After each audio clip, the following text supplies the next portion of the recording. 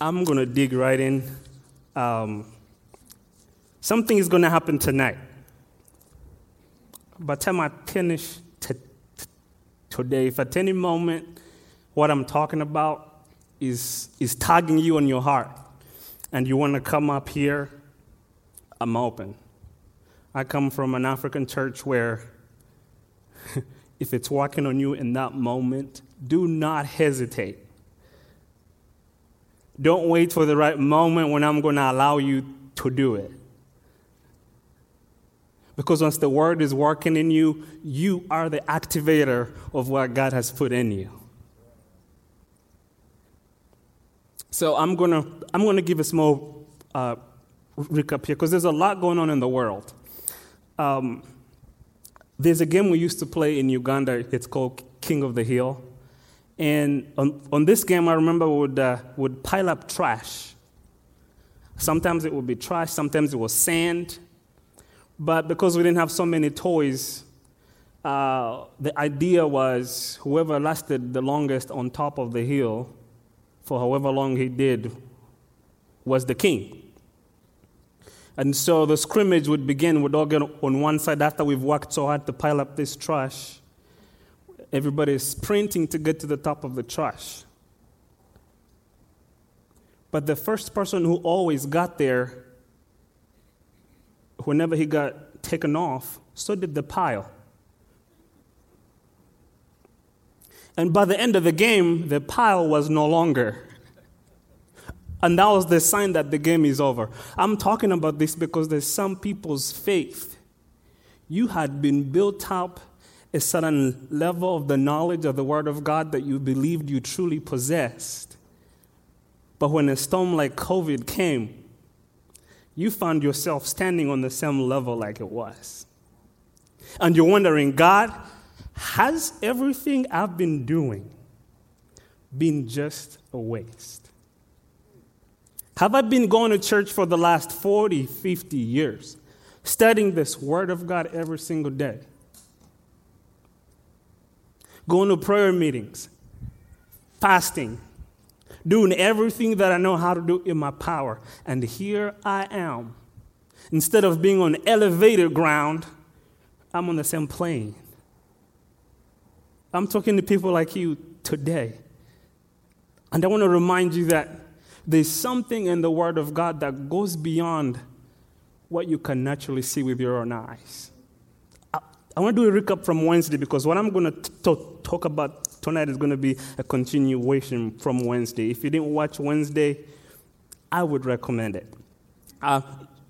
Let's go to Romans 10:17. It says, "So then faith comes by hearing, and hearing by the word of God." There's something I want to break down here because it says, faith cometh by hearing. Paul is talking to the Romans. He's talking to the Roman church, really. He's talking about the saving faith of Jesus Christ. And the word that he uses for hearing here is like when you hear the gospel being preached. What gospel is being preached? Christ died, resurrected, and ascended. Christ took on everything that would otherwise disqualify you from receiving Jesus in your life, being made new, being made a new person, receiving the Spirit of Christ in you. So what Paul is saying that kind of faith comes by hearing. And then he goes on to say, hearing by the word of God. And that word is rhema. In other words, when I hear, I speak. But here's the most interesting part that God was showing me. Whatever you hear out of the Word of God that does not sit on your heart, you can't utter. The Word of God there's a time between hearing the message of God and letting it marinate in your life and then speaking it out to a situation. Here's what I mean. I used this example on Wednesday. When the Israelites were walking around the walls of Jericho, Joshua had a message from God. God told Joshua, walk around 7 times, and on the 7th time, shout. Joshua goes and tells the children of Israel, he tells them, we're going to walk around the walls today. So in the soldiers' minds, their idea was we're going to walk around one time and then we're going to attack. We're going to inspect the walls. Can you imagine day one, they walk around and some go back home and their wives or kids ask, so how was today? We walked around, we staked the whole building. By the way, these walls were huge. I'm going to skip through. Come the seventh day. All they have to stand on now is a message that Joshua had from God. And they're waiting for a moment when they're going to use their weapons to activate that message. They're waiting for a moment when they're going to be like, okay, now for all my training that I have had, I got to figure out how to defeat this city that can't be defeated ever by any army in the world at the time. And all that Joshua tells them is shout. If you are one of the soldiers, let's say you're going through the greatest scare like the world is going through right now, COVID, and your solution is the greatest vaccine in the world. Your solution is who are the richest, who are the greatest minds? Let's come together, sit at the table, and let's work so smart. Let's invest, let's do this. Not bad at all. But what if God's idea is the one you think is the most foolish idea for where you are right now?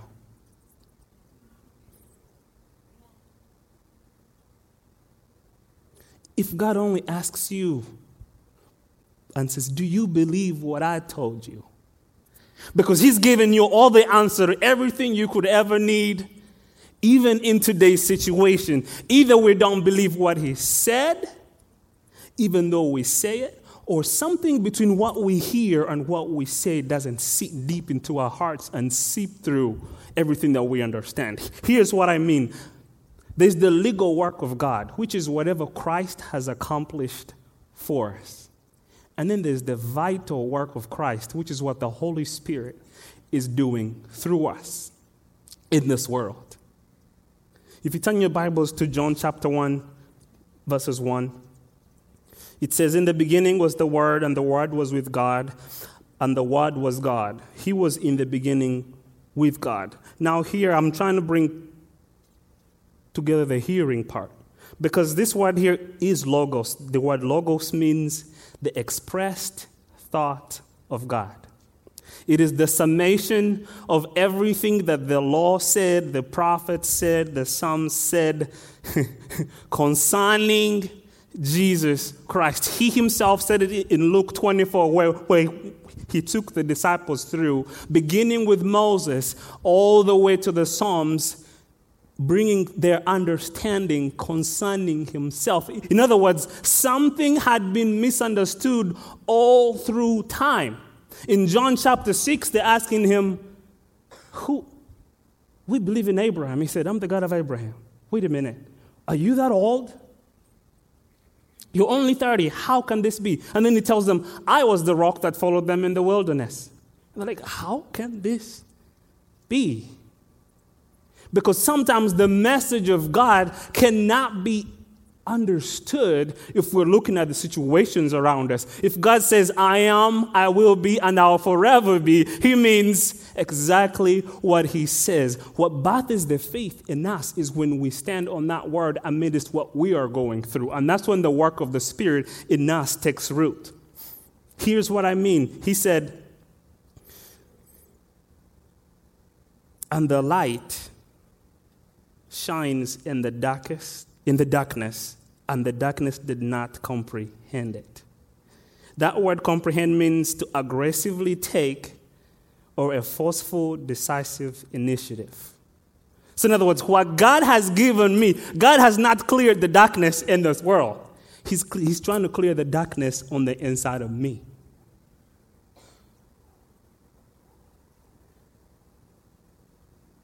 Every gospel that you're hearing and the message you're hearing is really trying to change you first. Where does God want to dwell? In me. Where does the Father's Spirit dwell? In me. What does the Father want to do?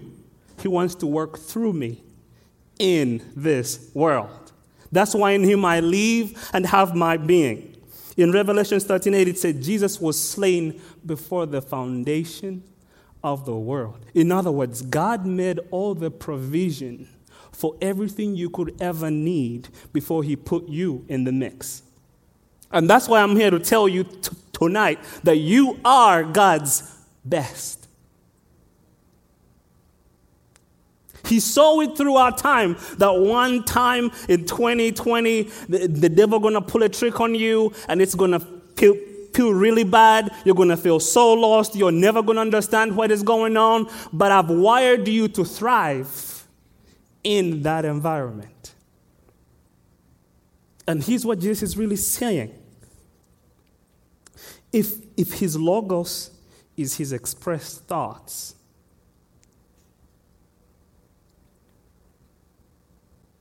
and his expressed thoughts have become a word that we read, what God just did is he has brought himself into the manifest world so that you and I can find him. Because remember what happened in the Garden of Eden is they left the presence of God after they sinned, and from that day on, man could not find God. And that's why we have all the science we have today. There's a guy called Friedrich Nietzsche who wrote a poem about the parable of the madman saying, "We have killed God." This whole idea is because no matter how hard we strive to find God, we can't. Because God has already made himself available to us through his word. In other words, the word of God is God made manifest to our senses. I'll prove it to you some more. Go to John chapter 2, verses 22. And I'm going to skip through here. Therefore, when he had risen from the dead, his disciples remembered that he had said this to them, and they believed the scripture and the word which Jesus said. I'm going to pause there. So when did they believe? Not when he said it. They waited for something to happen, and then they believed. Let's keep going. Many believed in his name when they saw the signs which he did.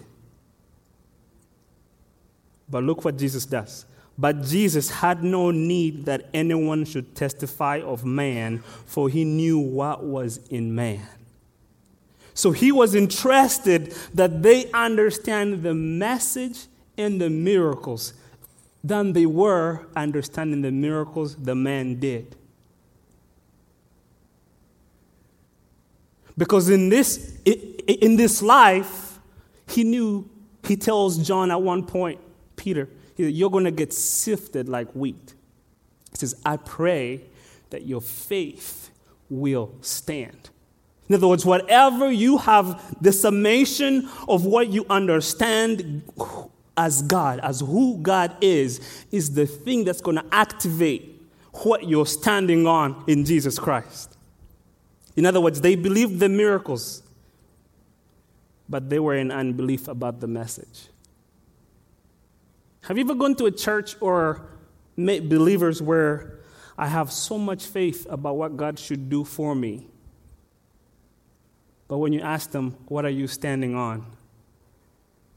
They're waiting for the next man of God in line.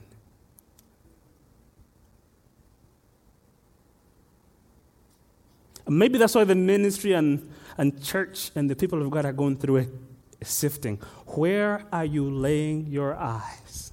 Who are you looking to? If God has made himself manifest, in other words, don't look for me from anywhere else. I have transformed myself and put my spirit in you, giving you my word in you. In other words, the message of Christ in me is what I believe in to bath and see what I want to see with my eyes. The Spirit of God at work in me. Therefore, when I hear the gospel message and accept that God's love proves my value, then my faith is sealed. I can walk around and say, I know God's going to heal today. I know God's going to provide today. I know God's going to take me to a different level today. I know God's going to heal that cancer today. I know God's going to heal that breathing issue today. I know God's going to heal, because one day in the house of God is better than 1,000 days elsewhere.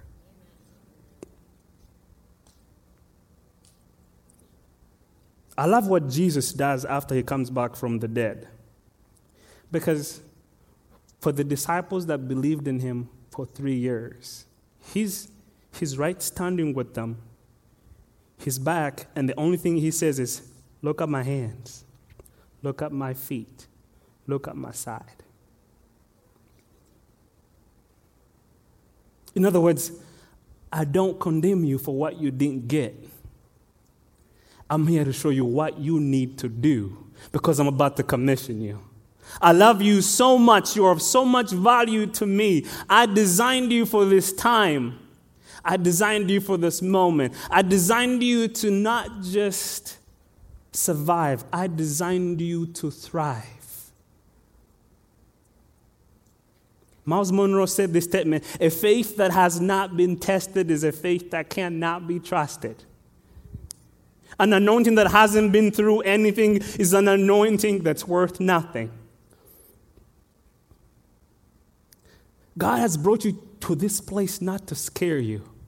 You are in this place at this time because you carry what God expects you to execute out of your own self, which is His word at work in you, taking that darkness out of yourself and into the world. And that's how we become a city on a hill. I'll continue. I want to show you a story of a lady that does something to Jesus that's so amazing. I shared half of this on Wednesday, but I'll continue to the other half. Luke chapter 7, verses 44, and I'm going to read from 44 to 50. Then he turned to the woman and said to Simon, do you see this woman? This woman I'm talking about here is the woman with the alabaster jar. She heard about Jesus being in town. Somehow she knew some stuff about the redemptive nature, the redemptive love of Christ, and she showed up to this dinner uninvited. She came even if it meant that her life was going to end that night. She came if it meant that her story wasn't going to be talked about ever. She came even if it meant that Jesus was going to reject her. So she shows up with this alabaster jar, puts it at the feet of Jesus, does all of these things. So I'm jumping in halfway through here. And after she does all of this at the feet of Jesus, Jesus says, do you see this woman? I entered your house. You gave me no water for my feet, but she washed my feet with her tears and wiped them with the hair of her head. To a rabbi, that's a sign of trust. The people of God, the Pharisees, the disciples, are sitting in the same room with the Son of God. And anything that has to do with trust, they have no idea. A sinner, a labeled sinner, comes from outside, comes from a world that is filth and messed up, but has the sight to see that when I meet the man that I hear about and the message that has been working in my life, I'm not going to be the same. What I'm going to do is do the best gesture of trust that I know. I've seen the rabbis get it. And she gets down and begins to wipe her hair with her perfume on the feet of Jesus. When was the last time that you used something that cost you everything to tell God, if this is what my value is in life, I want you to have it? Because your message is much more important for me than anything I could ever earn or build with my life's existence. The next thing she did is Verses 45. You give me no kiss, but this woman has not ceased to kiss my feet since I came in here. Kissing in the Jewish culture is a sign of veneration, respect. When people met rabbis, they would kiss their hands or their feet. This woman has come with a posture that the Pharisees are thinking, we're on the table with God, so therefore there shouldn't be any honor in this room. Because I'm rubbing shoulders with the King of Kings. They probably don't even know he is the King of Kings. A person who is lost is coming in the room with a sudden desire in their heart, unrequired, unrequested, uninvited, and doesn't even come to get a seat on the table. They come to get under the table. They didn't come to be seen. They came to seek something that only God could give. And the very last thing that this lady does is, Jesus said, you did not anoint my head with oil, but this woman has anointed my feet with fragrant oil. Jesus is talking about priesthood. So Jesus is pointing out what this lady, considered as an outsider, knew about who God was, amidst what the people who thought they knew who God was actually knew. Because whatever they knew in their hearts had no action with it. They were waiting for God to come, yet God was in their midst. They were waiting for this eschatological ending of the greatest kingdom ever, and it was right in their sight. But a sinner, a lost person, walks in the room and does something that cost them everything, and yet all they knew, we don't know if they ever met Jesus before this time. We don't know where this lady could have even found Jesus at any moment in her story. But the words that Jesus spoke at whatever moment Jesus spoke them stayed in her heart, to the point that when she heard Jesus was in town, she's like, this is my moment. And then Jesus said to her, your sins are forgiven. And those who sat at the table with him began to say to themselves, who is this that even forgives sins? Then he said to the woman, your faith has saved you. You get what I was trying to say earlier now? That this woman received the word of God. The word of God works in her heart. And out of her heart, this birthed something that said, there's nothing of value in my life if I don't have you. I could have all the money in the world, but God, I know your words, they are life and they are truth. There's nothing in this world I would rather have. It's like how Moses said, God, we would rather stay here in the wilderness with your presence than go in the promised land without your presence. How will they know that we're your children?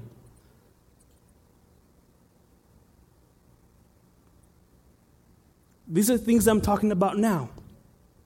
That word saved means rescued from the penalty of sin and brought into divine safety. So what Jesus was telling this woman was, you have had the gospel, and the gospel has worked in you.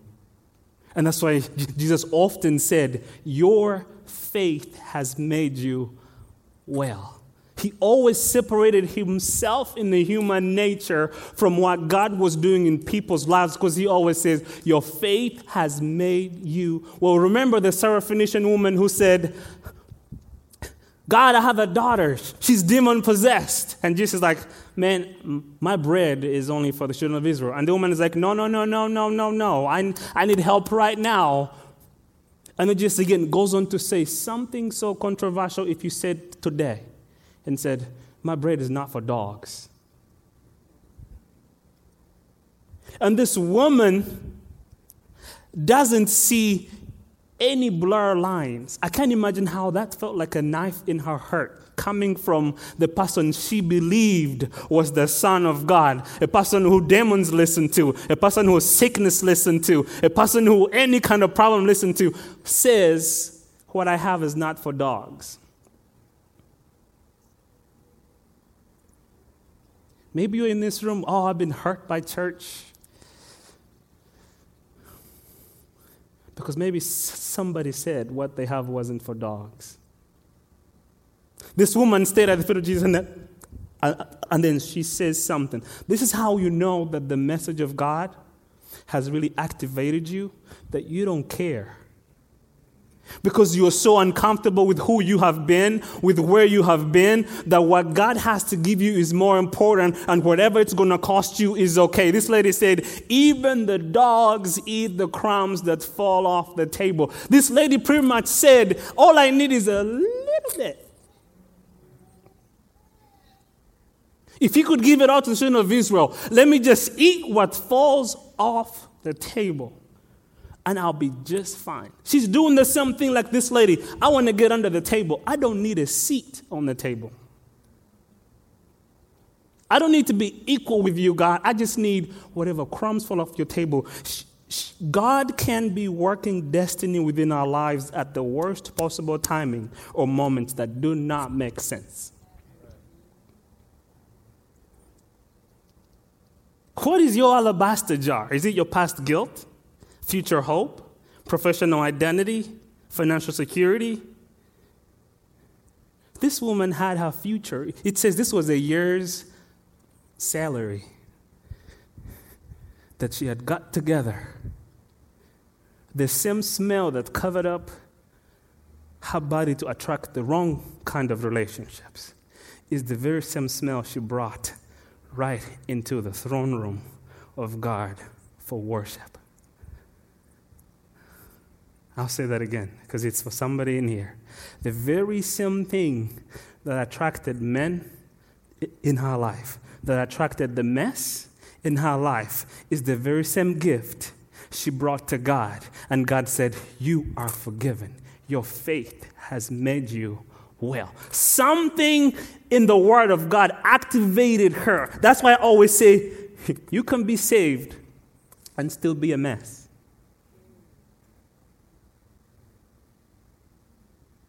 You can come to church and still be a mess. Because sometimes God is working on the inside of you, and if you never pay attention to the work on the inside, you will always wonder why the outside is not changing. And when I say outside, I don't just mean your relationships. I mean you as an individual. You as a person. Sometimes we don't change because we really haven't internalized this God who chooses to empty himself of all the riches and the glories of heaven, consider himself less equal with all the heavenlies, and say, you know what? I'm going to dwell among them. I want to identify myself with them. Have you ever seen an artist who chooses to identify himself with his art piece?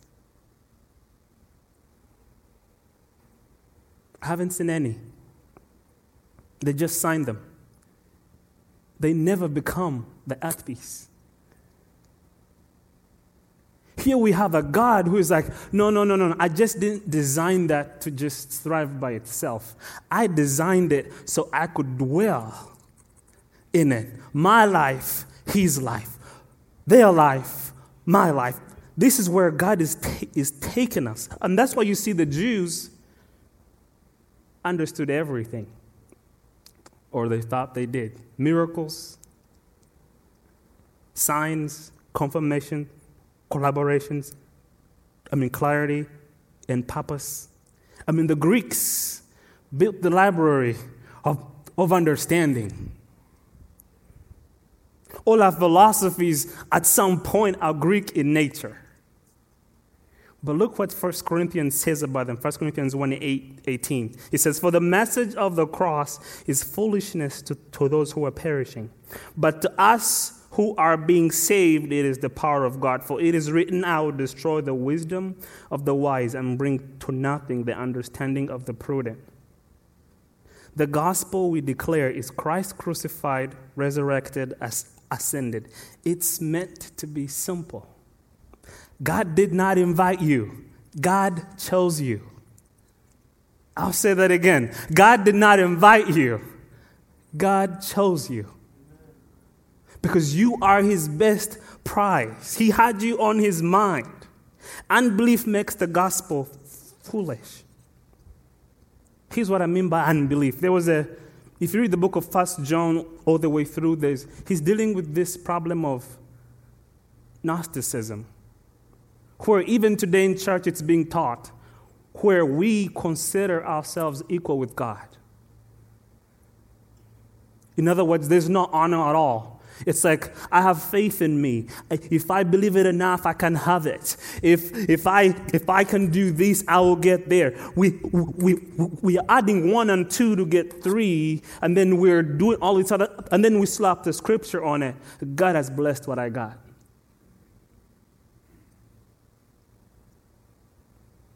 If the Son of God himself did not consider himself equal with God, how much more is us? Let me remind you, if Jesus says, my Father is the gardener, I'm the tree, you are the branches, the branch can never become a tree. But the life that's in the tree is the life that's in the branches. There's a continuous cycle that God is teaching us here, because there's so much wisdom in the world now that you can easily think of yourself as God in your own world. This woman walks in a room where all she believed was the message of Jesus Christ can change me. Jesus hadn't yet even died. That means the faith of this woman went into tomorrow and brought back her salvation the day before Jesus even died. I don't think you caught that. Faith is so strong that when the message takes root in your life, it can bring your tomorrow to today. I'll say that again in a different way. There was a time in Uganda when pastors were being put in prison, left and right. My dad was one of them. And so they put him in this one cell in one city, and men, revival broke out in the cell. And so the government officials meet together, and then they decide, you know what, let's split these guys into other prisons so we can control the revival. Well, great idea, yep. So they get them out of one cell, they spread them out, north, south, east, west. They didn't realize what they were setting themselves up. Now the entire nation in the prisons is on fire. And amidst of this revival happening in prisons, people started leaving their church buildings to go visit people in prison. And people were willing to go to jail so they can experience the miracle working power of God. Churches were getting empty.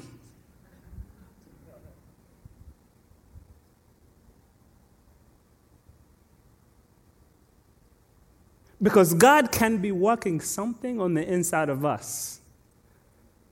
At this point, the whole nation was in war. That's why my name is Tumusime, by the way, because I was born right after that. It means let's thank God. So there was war happening. Everybody is in a place, let's seek God, let's seek God, let's seek God. And there's these crazy men who are not allowed to share the gospel. And they decide to go in these camps, which were prisons, and they decide to preach the gospel, and this starts to happen. Literally, the entire nation got transformed in that time. They brought what was meant for later after the war, if they had waited. Because the USA was going to come in. The UN was going to come in. NATO was going to come in. Let's go rescue this country. Civil war just broke out. But I remember in this moment, one of the pastors prophesied, in the next 2 weeks, the war will be over, churches will be restored, and I can tell you almost like word for word, everything the pastor prophesied at that service, at one of the cells, churches were restored the next day. The war was quiet. There's no history in any of the books where the UN or NATO did anything about it. Because when we internalize the message of Christ in us, then when we walk into the battleground, we're not waiting for God to move. When we're in the battleground, it means God is moving. When sickness comes into my body, it means God is saying something.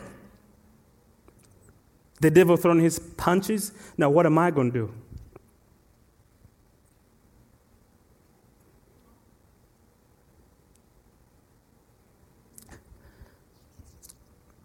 Let's keep going here. In other words, accept your value. Faith is God holding you up, not you holding him up. There's something interesting that happens with this woman. Do you realize, have you caught it already, that this woman hasn't said a word? Read the entire chapter.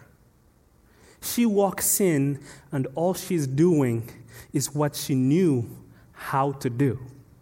She walks in, her reputation preceded her because what she was carrying smelt. Everybody knew her by her record. Her identity was she's a prostitute in town. She's been demon-possessed before. And she walks in with that very same identity as her secret place of worship, but doesn't utter a single word. Does the very same thing she does. And God responds in such a mighty way. In other words, her tears and her posture were more eloquent than her speech. Because what has the message of Christ? The message of Christ had already changed the heart. And what was coming out of her heart was no longer, God, are you going to do this? God, this is hard. I might die here. God, is this? Can I wait for some time when he's walking around town? Because I really don't want to go at this. That wasn't what was in her heart. Her heart was saying, God, I need you right now, and I'm so desperate that I'm willing to do even what he didn't require her to do, but whatever had under her everything. In other words, her identity was her purpose all at once, even though she was in sin before she met Jesus.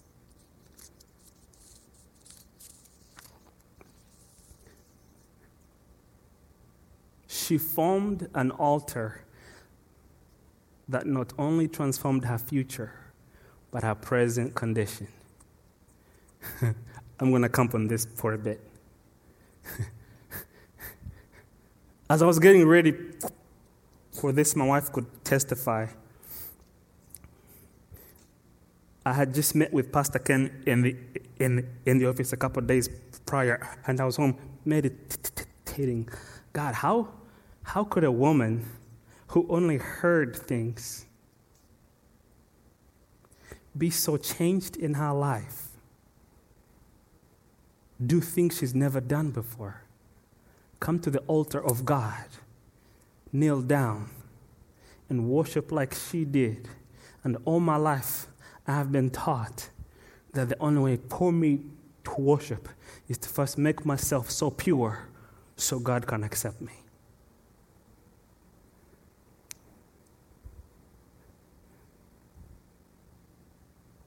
That bothered my mind. I was in the basement just pacing around. It's like, God, why have I missed this all my life? That I've been waiting to be so pure to say you're holy, This woman doesn't even use words.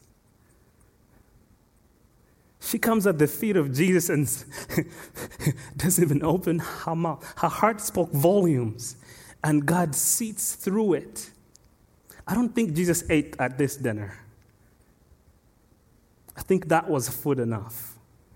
That somebody finally got the message of his entire mission and went ahead of him and tapped into something that wasn't even ready yet and brought it into their lives by faith. She was a broken spirit. Before there's any real outward transformation, there has to be an inward abundance of faith. And this is how I describe faith. Faith is believing in the message of Jesus Christ. Faith is when the message of Jesus Christ takes root in us. That even amidst COVID, we can stand and say, I am the blessed of God. I have never seen the righteous forsaken. I have never seen the righteous begging for bread. He that lives in me is greater than he that is in the world. I am transformed inside out. Therefore, I transform my world around me. I am an heir of Christ because he that lives in me is greater. Jesus is seated at a dinner table.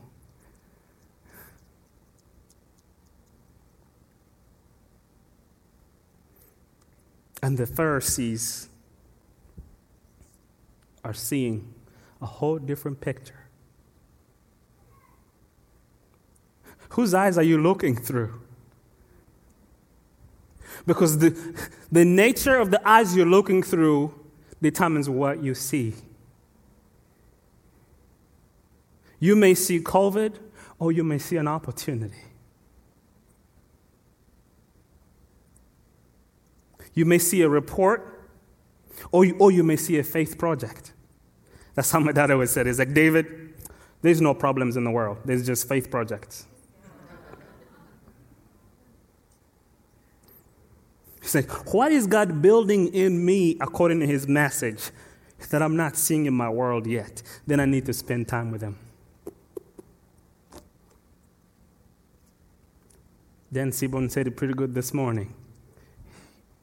He's the way, the truth, and the life. It doesn't cease to be truth at any moment of your life, no matter where you truly are.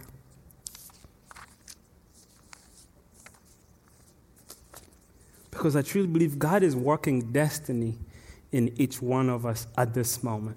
Band, if you don't mind, you can come back up. If you don't mind, get up on your feet. I want us to spend some time.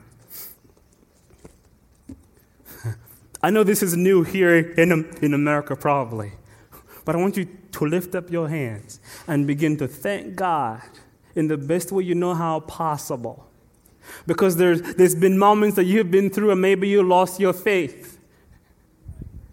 Or maybe you thought the message of God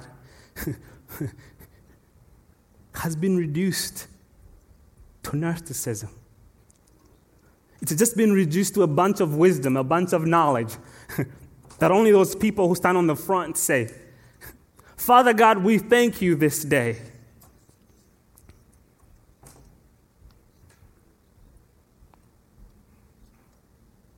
We thank you, Father of our Lord Jesus Christ, for this reason that we're here in this moment, the greatest time in history to be alive. The greatest moment of victory in our lives, Lord. I break every spirit of infirmity right now, Lord. Sicknesses, I command you to flee in the name of Jesus. Broke, got a financial breakthroughs in the name of Jesus. Because your word is at work in us, Lord. Open our eyes that we may see your word at work in us, because never once did you ever leave us on our own. Never once did you ever leave us alone. Oh God, we thank you for your spirit that's alive in us. We thank you for your love that's in us, Lord. May it permeate through every arena of our lives. May it permeate through every area of our lives, in our relationships, and in everything that we do. Through your mighty name, Father God, I pray. Amen. Amen, amen, amen. Thank you, Jesus. Thank you, Jesus. Thank you, Jesus. Thank you, Jesus. Thank you, Jesus. Thank you, Jesus.